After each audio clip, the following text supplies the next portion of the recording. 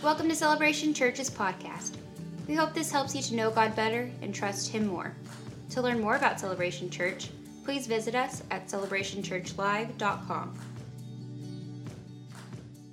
Well, if you have not been tracking with us since Easter, at Easter we kicked off a new series that we've called Musical Chairs, and we're just using that as a framework because so many times life feels like a game of musical chairs. It feels like you've been sucked into this thing that all of a sudden there's this big flow, but you know at some point the music is going to stop. Everybody's going to scramble, and you are constantly waiting for that next moment where everybody grabs what they can, and then sure enough, you get left out and find no place to rest. But in Christ, we all have a place to rest. Life is not this mad dash to just take care of ourselves. It's not that at all. It's all about resting in Jesus. And we have come back over and again to this passage of Scripture where Jesus recognizes and he saw the futility of us trying to take care of ourselves. We who can't take care of ourselves, panicking, going at it with all we've got. Some people giving up and sitting in the corner and crying, but doing something about the frustrations of life. And Jesus sees that and comments on in Matthew 11:28. It says, "Come to me, all you who are weary and burdened, and I will give you rest. Take my yoke upon you and learn from me." We have to take his yoke upon us. We have to be willing to embrace it. It's not just dumped on us. It's not just all of a sudden against our will. We have to willingly take it on. And he's invited us. Take his yoke upon. You're going to be under some kind of yoke. It's going to happen. Nobody's yokeless. Everybody has something that's leading and guiding and influencing them. Everybody does. So what Jesus is saying is take my way. Take my direction. Take my guidance upon you. And learn from me, for I'm gentle and I'm humble at heart, and you will find rest for your souls. For my yoke is easy and my burden is light. It's like I've been watching you and the yoke you've taken on and the burden you've taken on. It isn't easy and it isn't light. It's driving you into the ground. And I want to relieve you of that if you'll just learn from me.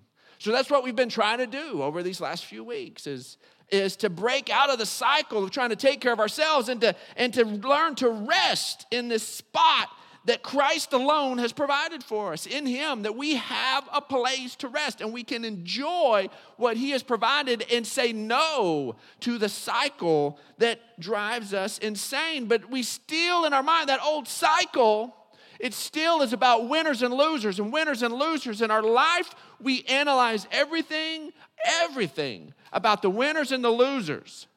Man, you drive into a parking lot, and all of a sudden, you see everybody looking for a good, cushy parking lot, and somebody pulls out right at the right time, and you get a good parking lot, and you're like, win! Bam, peace, losers. And everybody else is having to walk a mile, and you get the win. Sit there at the bank line, and everybody else, and man, what are you wanting? All of a sudden, all the people who want to be led by the Holy Spirit say, Holy Spirit, show me which is going to be the one that goes first.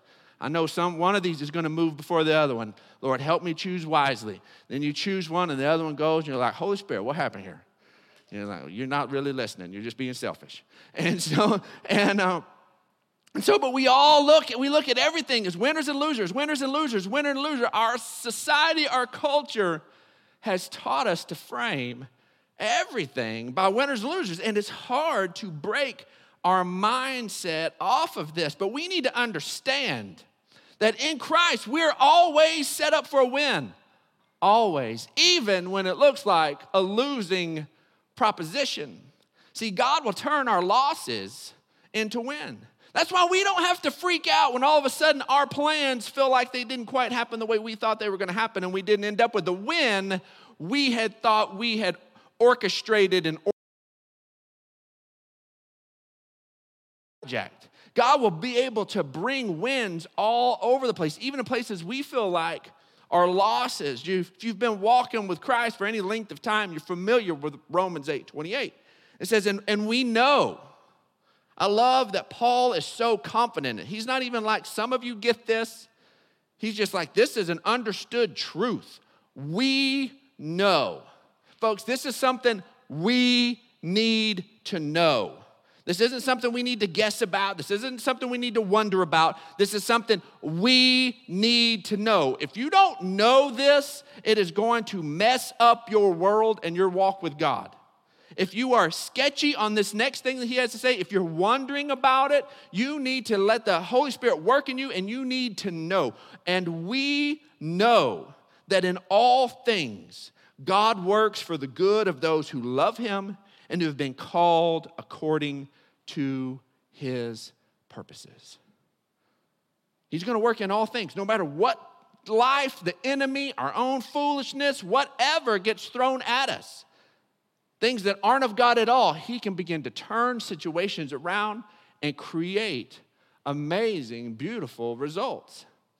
We've seen it during this time. We've seen it during this thing. God is not the author of the coronavirus. He comes to heal. He comes to set free. He doesn't use this kind of stuff for his plan. Not under Christ. That's not the way this works. But guess what? He'll create good. And there's been a lot of good happen around here. When you show up on or after May 24th, you're going to see a lot of good. And if we were to turn these cameras around, this sanctuary is a wreck. There's a wreck. There's lumber stacked over here. There's all sorts of stuff in the corner. There's a mess over there because we've been doing projects, and we can leave it a mess because you're at home and you ain't here to look at it and go, what you been doing, Pastor, all week? Why is this lumber in here? Clean it up.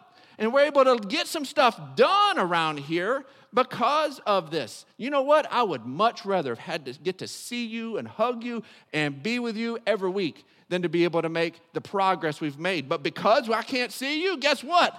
We have cranked out some projects. Things are going to be so much better when you get back. And God can utilize different things. I know you've seen some moments. I tell you what, being sequestered together, we've had some wonderful, amazing moments as a family because my kids don't have anywhere to go. So they're all hanging out together. And so, man, we've really enjoyed it. We've had some really sweet conversations and some really sweet moments together, and God will turn things around. And so one of the things we enjoy at the Clark House is we like movies. We love movies. And I like certain kinds of movies, and my wife likes other certain kinds of movies. And every once in a while, though, those circles overlap. And so, but a lot of times I go into her world of movies and stay over there with the chick flicks and the Hallmark movies and all that fun stuff and all that. But I like action movies, and she's like, she can't stand that stuff. She's like, I've got stress. There's enough stress in the world already. Why would I watch someone else's stress? And it's like, there's no point in that. Make me laugh. Make me feel like love is awesome. I don't want to watch stress. But I like action movies. And so here with Mother's Day, I thought that there would be a pretty cool mom action movie, okay? And so with every action movie, a cool mom action movie, you got to have this mom, of course, and there's got to be a point of tension, okay? And there's got to be a point of significant tension. You know, we've all seen the Mama Bear shirts, right? Mama Bear is real. We have one at our house. Don't jack with Mama Bear. And so that's the way it goes. You mess with the babies, Mama Bear claws come out. That's just the way it goes. And so we have Mama Bear, and we have tension, and we're going to have this great movie, okay? And then we've got to scale it up. We got to get it like James Bond level here. So we're going to have an evil dictator for our movie. So we have an evil dictator, okay? And then we have this mom who's just caring for her kids and doing her thing, and then evil dictator goes totally off the rails. He goes nuts. And he's like, you know what? I'm actually going to say, if you have a boy, you're going to have to kill the boy. You're actually going to have to drown him in the river. You're going to have to chunk him in the river. And Mama Bear's like, not happening. So instead of the movie Taken, we have the movie Untaken, because Mama ain't having it. And so she is going to figure this out. So Mama Bear, she's smart. She figures this out, and she's able to have this plan. And at this point, she's already got a couple of kids here, and before the evil dictator went crazy. So she's like, you know what? Mama Bear is expecting a new one. And all of a sudden, she finds out it's going to be a boy. And under evil dictator, the boy's going to have to be killed. And she's like, nope, not happening, not happening. She's like, you know what? The best place for my boy is to actually be cared for by somebody this evil dictator cares about. And the evil dictator has a daughter. And I know where the daughter hangs out. The daughter hangs out at the spa, like every evil dictator's daughter hangs out. She's just burning daddy's money that he's robbing from everybody. She's getting the nails. She's getting the stuff. She's chilling. She's like, oh, we'll ignore daddy's business. He's a good daddy. I'm not going to care where the money comes from. Just keep it flowing. Keep the gas in my G-Wagon, and I'm all right. And so she's at the spa. And Mama figures out that, you know what, that she goes down to the spa, and so she crafts. And every good movie's got to have a build sequence. I grew up watching the A-Team, and that's one of the best parts of the A-Team, is when it kicks to just music, and B.A. Baracus and Hannibal and Face and all of them start their build stuff, and they grab all their stuff together. You watch MacGyver, and he gets a ballpoint pen and some stuff, and he all of a sudden makes a nuclear bomb, and it's just awesome. I grew up in the 80s, and I love a good build sequence. So my Awesome Mom movie is going to have a build sequence. So, man, she's got her perfect nails, man, but she's got her welder hood on, and you see her perfect nails, and she's sitting there, she's welding, and she's got this little container that she's putting so she can put her son in the river, and he's protected. She sticks him in the river, and Mom's got a daughter that is just like her, because that's the way it works. They don't fall far from the tree. And big sister is going to make sure little brother is okay. So she brings big sister into this, sticks the little baby outside of the spa, and then sure enough, the evil dictator's daughter comes, finds the baby, sees the cute little baby, takes it in. Then the big sister says, you know what? You're going to need a nanny, because no evil dictator is actually going to do the hard work of taking care of a baby. She's going to have a nanny. That's just the way it's going to go.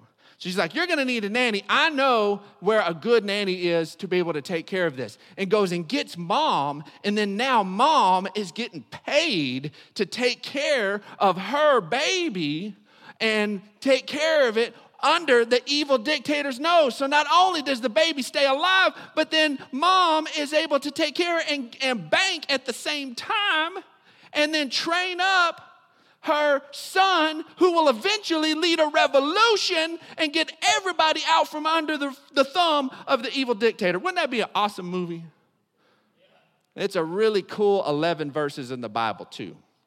If you're not familiar with the story of Moses and his mama, that's their story. That's the way it went down. And so we're going to pick up in Exodus 1, verse 22. And sure enough, we have our evil dictator. Then Pharaoh gave this order to all his people: every Hebrew boy that is born you must throw into the Nile, but let every girl live. What a horrible, horrible, tragic thing. And here there's a woman named Jochebed who already has 2 children, one named Aaron, a boy, one named Miriam, and she finds herself pregnant. And this edict comes down, and she's just praying, let it be another girl. Let it be another girl. Let it be another girl. And she gives birth. It's not a girl. It's a little boy. And she's supposed to take that little boy, and the midwives charged by Pharaoh are supposed to take that little boy and rip it out of her hands and go chunk it in the Nile River. Let it take its natural course and die. She doesn't let that happen. And she takes him in, and she hides him and cares for him. And we see, in looking at this mother responding to this horrible situation, absolute situation that anybody would call a loss, we see all of a sudden things begin to turn around and see one of the most amazing wins come out in this for this little baby and this mom. See, because God protects his children. We keep going in Exodus 2:1. It's the very next verse after 1:22. It says, and now a man of the tribe of Levi married a Levite woman. She became pregnant and gave birth to a son. And when she saw that he was a fine child, what mama doesn't look at their baby boy and think he's a fine child? Every mama looks and says, that's the most amazing little boy I've ever seen in my life. Maybe he was extra special, but I guarantee he was extra special to her. And she saw that he was a fine child, and she hid him for 3 months. Those first 3 months, you can keep a little one isolated. You can keep some extra blankets around, maybe stifle the cries. Maybe you can't tell the difference between a little girl cry and a little boy cry. But after 3 months, all of a sudden, a little boy, little baby, any of them, they're going to start getting mobile. Can't keep a good baby down. They're going to start crawling, getting into everything. There's going to be a problem hiding Moses. And so we see a plan hatched. It says, but when she could hide him no longer, she got a papyrus basket for him and coated it with tar and pitch. And there's our build sequence. Man, nobody wants to mess with tar and pitch. But if it means saving her baby, she'll get tar and pitch up to her shoulders if it means saving her baby. So she builds this basket and covers it with tar and pitch. She waterproofs it. And then she places the child in it and put it among the reeds along the bank of the Nile. And his sister stood at a distance to see what would happen. Now, if she had not placed it among the reeds, her daughter could not stand to see what would happen. She would have to walk along the flow of the Nile River. It would float along. I know it's real cute to watch the Prince of Egypt and see that amazing sequence at the beginning, and she launches him out into the Nile, and the little baby Moses is in the little mini ark, and he's bouncing around, and hippos are hitting it, and all these things, and it's going along, and it makes for a really cool sequence, but that is not what happened. She did not stick him in the river and float him along and say, God, please take care of my kid. She made sure she had a plan. She stuck him among the reeds. Those reeds are not letting it go. She's following the rules. She stuck him in the river. But she stuck him in the river on her own terms. And she had her daughter poised, watching, and stood. And guess what happened? Guess what happened? Well, we'll get to what happened. But she made sure he was protected. She made sure he was protected. She had a guard. She made sure it was waterproof. She stuck him at the right place at the right time. See, Psalm 41:2 says, the Lord will protect him and preserve his life. He will bless him in the land and not surrender him to the desire of his foes. If there's a time we need to be convinced that our Heavenly Father will protect us, it's been in these times. And I hope that as we have progressed with this, that the spirit of fear has begun to fall off and the spirit of faith has begun to rise up. That we say, you know what? It doesn't matter what's happened in our land. It doesn't matter what decision the government makes. Because guess what? Her government made a horrible decision for the life of her child. But she trusted in God. She trusted in God. And a mom will protect. I'd heard the story years ago of a man named Ira Sankey, and Ira Sankey was the worship leader, the song leader for a guy named D.L. Moody. D.L. Moody was one of the most prolific evangelists, American evangelists in the late 1800s, and just saw massive people come to the Lord. In fact, a little side note, one of his quotes is one of my favorites because he purposed to lead someone to Christ every day of his life. He would not go to bed. And people knew this, and they saw him at the end of the day and said, hey, Mr. Moody, how many people have you led to Christ today? And he said, 4.5. And they're like, 4.5? Well, so was it 4 adults and a child? He's like, no, it's 4 kids and an adult. He said that adults already lived half their life, have already blown it half away. Those children have their whole lives ahead of them. And that's the beauty of motherhood, because a mom gets to speak into life, into Jesus, into those children while they have their whole life ahead of them, lead them and guide them and direct them. Well, Ira Sankey, this guy's worship leader, was on a paddle boat on the Delaware River on Christmas Eve in 1875. And so because his face had been in a bunch of newspapers promoting D.L. Moody, people recognized him on there. And they saw him there on the deck on this Christmas Eve on this paddle boat. And they said, Mr. Sankey, would you mind singing one of your hymns? Well, he was a more modest man, and he was uncomfortable singing one of the hymns he wrote. Felt like it was too self-promoting. He's like, well, I don't want to sing one of my hymns, but I'll sing you one of my favorite hymns. And so he begins to sing out this hymn. And he begins to sing it out, and he sings the entire hymn, and people join in. And after it was over, there was a man that was in the crowd, walks up to him. He said, did you serve in the Union Army during the war?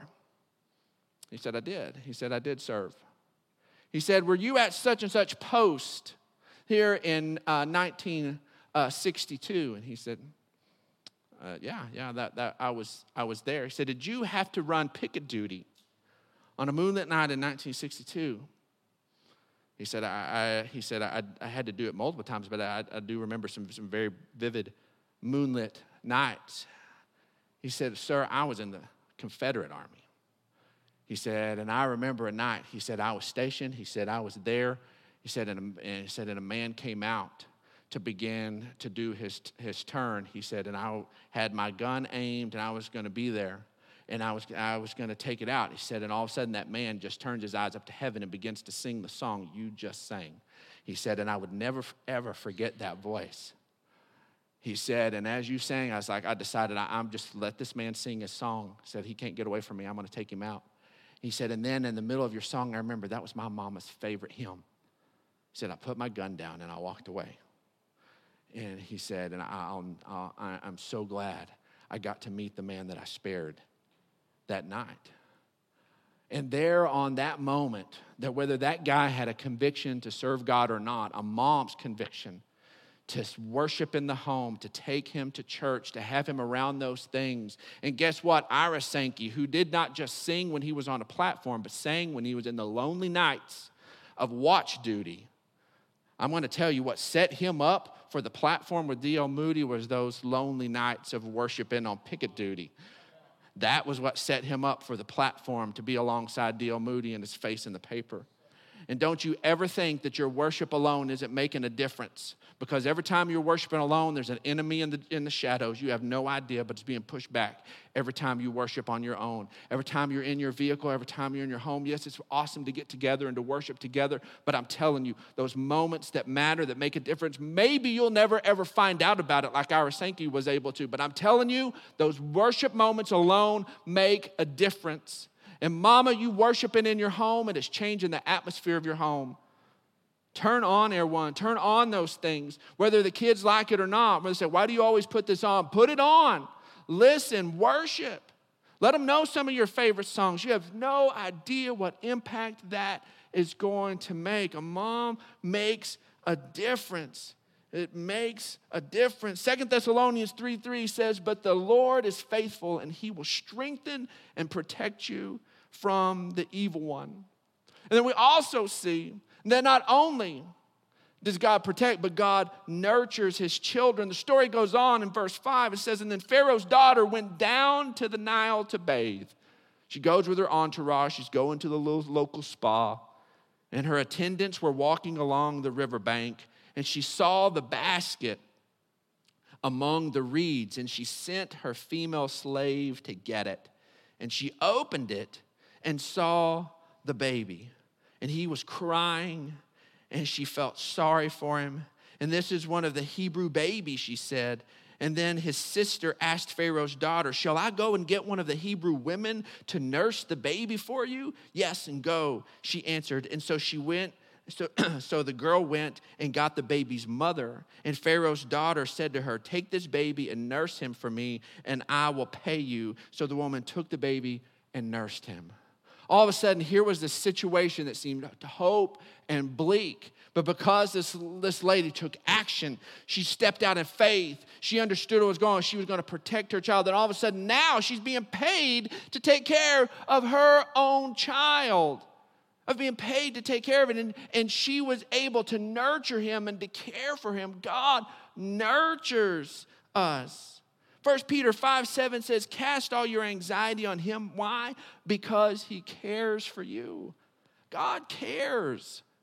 God cares for you. John 10 verse 14 says, I am the good shepherd. I know my sheep, and my sheep know me, just as the Father knows me, and I know the Father, and I lay down my life for the sheep. This was a good shepherd like no other shepherd. See, the Hebrew people were a shepherding nation, and they knew a shepherd would take on a wolf because that wolf was trying to take their sheep. They were going to protect their interest. A hireling would run away, but the sheep would take that staff and he would go to battle with the wolf. But he's not going to let the wolf, he's not going to lay down his life for the sheep. If it comes down to it, he's not going to let the wolf take him out. He's got a family to take care of. But Jesus is a shepherd of a whole nother level. He loves the sheep so much he'll lay down his life for the sheep. It's a whole nother level of shepherd. He will nurture and care on a whole different level. 2 Peter 1:3 says, his divine power has given us everything we need for life and godliness through our knowledge of him who called us by his own glory and goodness. He's given us everything we need, but we get it through our knowledge of him. Through our knowledge of him. That is why we lean into him, why we have the relational moments, why we have the private prayer and the private study and the public prayer and the public study, so we can know God better, so that we can trust him more. Why? Because we have everything we need for life and godliness through the knowledge of him. Scriptures tell us that his people perish because of a lack of knowledge, not because of a lack of provision, not because of a lack of safety, not because of a lack of anything, but knowledge. This is why we need to just lean in and to learn what God has freely given us. And the last thing we see is that God guides his children. And as I was going over this story, there were so many amazing moments of Jochebed with Moses. But this is my nope moment, and I'm not a mom. And as I was sitting at my desk, my eyes puddled with water and tears, as I was just going, how? How was she able to do this? And Exodus 2:10 says, when the child grew older, we don't know how old, but she is loving that baby boy every day. She's taking care of that baby boy every day. She instills his heritage into him in such a point that later on in life, when he's part of Pharaoh's family, he sees one of the Hebrews being abused, and man, he responds. He responds in a way, and he actually murders somebody. He can't take it. His culture is put into him by his mama. But there in Exodus 2:10 says, and when the child grew older, she took him to Pharaoh's daughter, and he became her son. She took him because that was where he was going to be safe. She took that chubby little hand and she put it in somebody else's hand.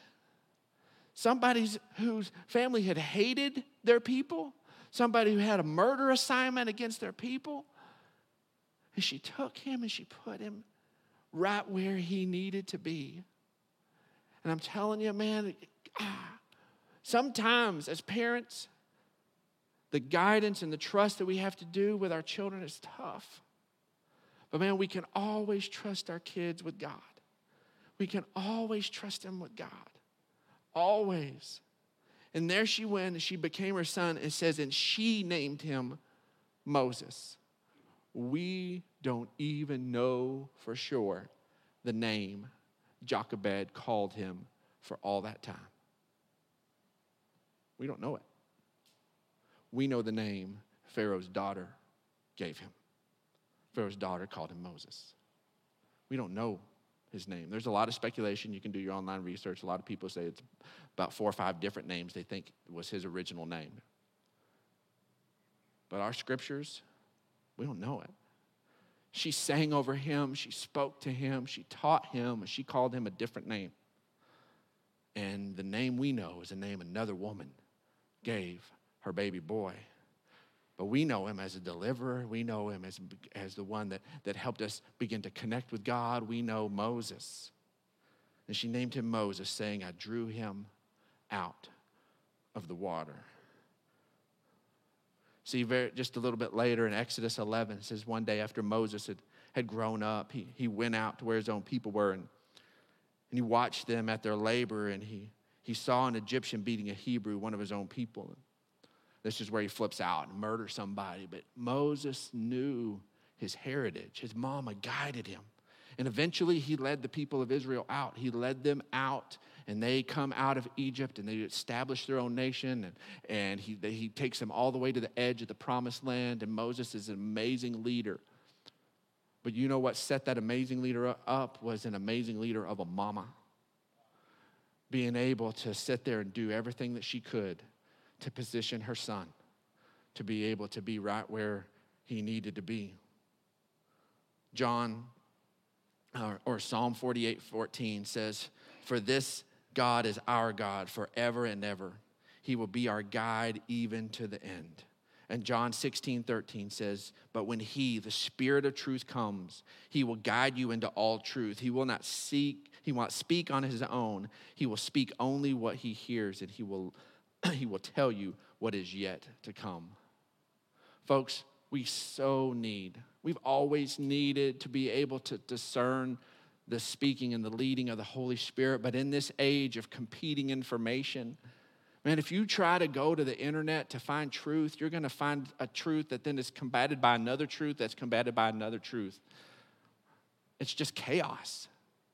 Folks, the truth is found in Christ and Christ alone. It's not found in your Google search. It's not found in all that. It's found in Christ and Christ alone. It's confirmed by the leading and the voice of the Holy Spirit. Folks, we need to tune in and listen to the voice of the Holy Spirit now more than ever. And it's us being able to do that, we're only going to need to grow in our ability to discern the voice of God in our lives. We're just going to have to. We're just going to have to. See, our bottom line is God's love for you is bigger. And you're like, bigger than what? It's bigger. Whatever you think it is, it's bigger. However much you've understood, it's bigger. God's love for you is bigger. It reaches further, it goes deeper, it goes higher, it stretches wider than you can wrap your mind around. So I want to encourage you. Just keep leaning into the love of God. Keep growing in the love of God because, folks, resting in Jesus is where all life's wins are found. All of them. And he'll turn our losses into wins. He'll turn everything around. Impossible situations, he'll bring about impossible miracles. He'll turn things around. He's faithful. He's faithful. He's faithful. And we rest in that. We rest in that and that alone. Thanks for listening to this week's message from Celebration Church. We hope you'll stay connected by following us online. You can find us on Facebook, Instagram, and Twitter.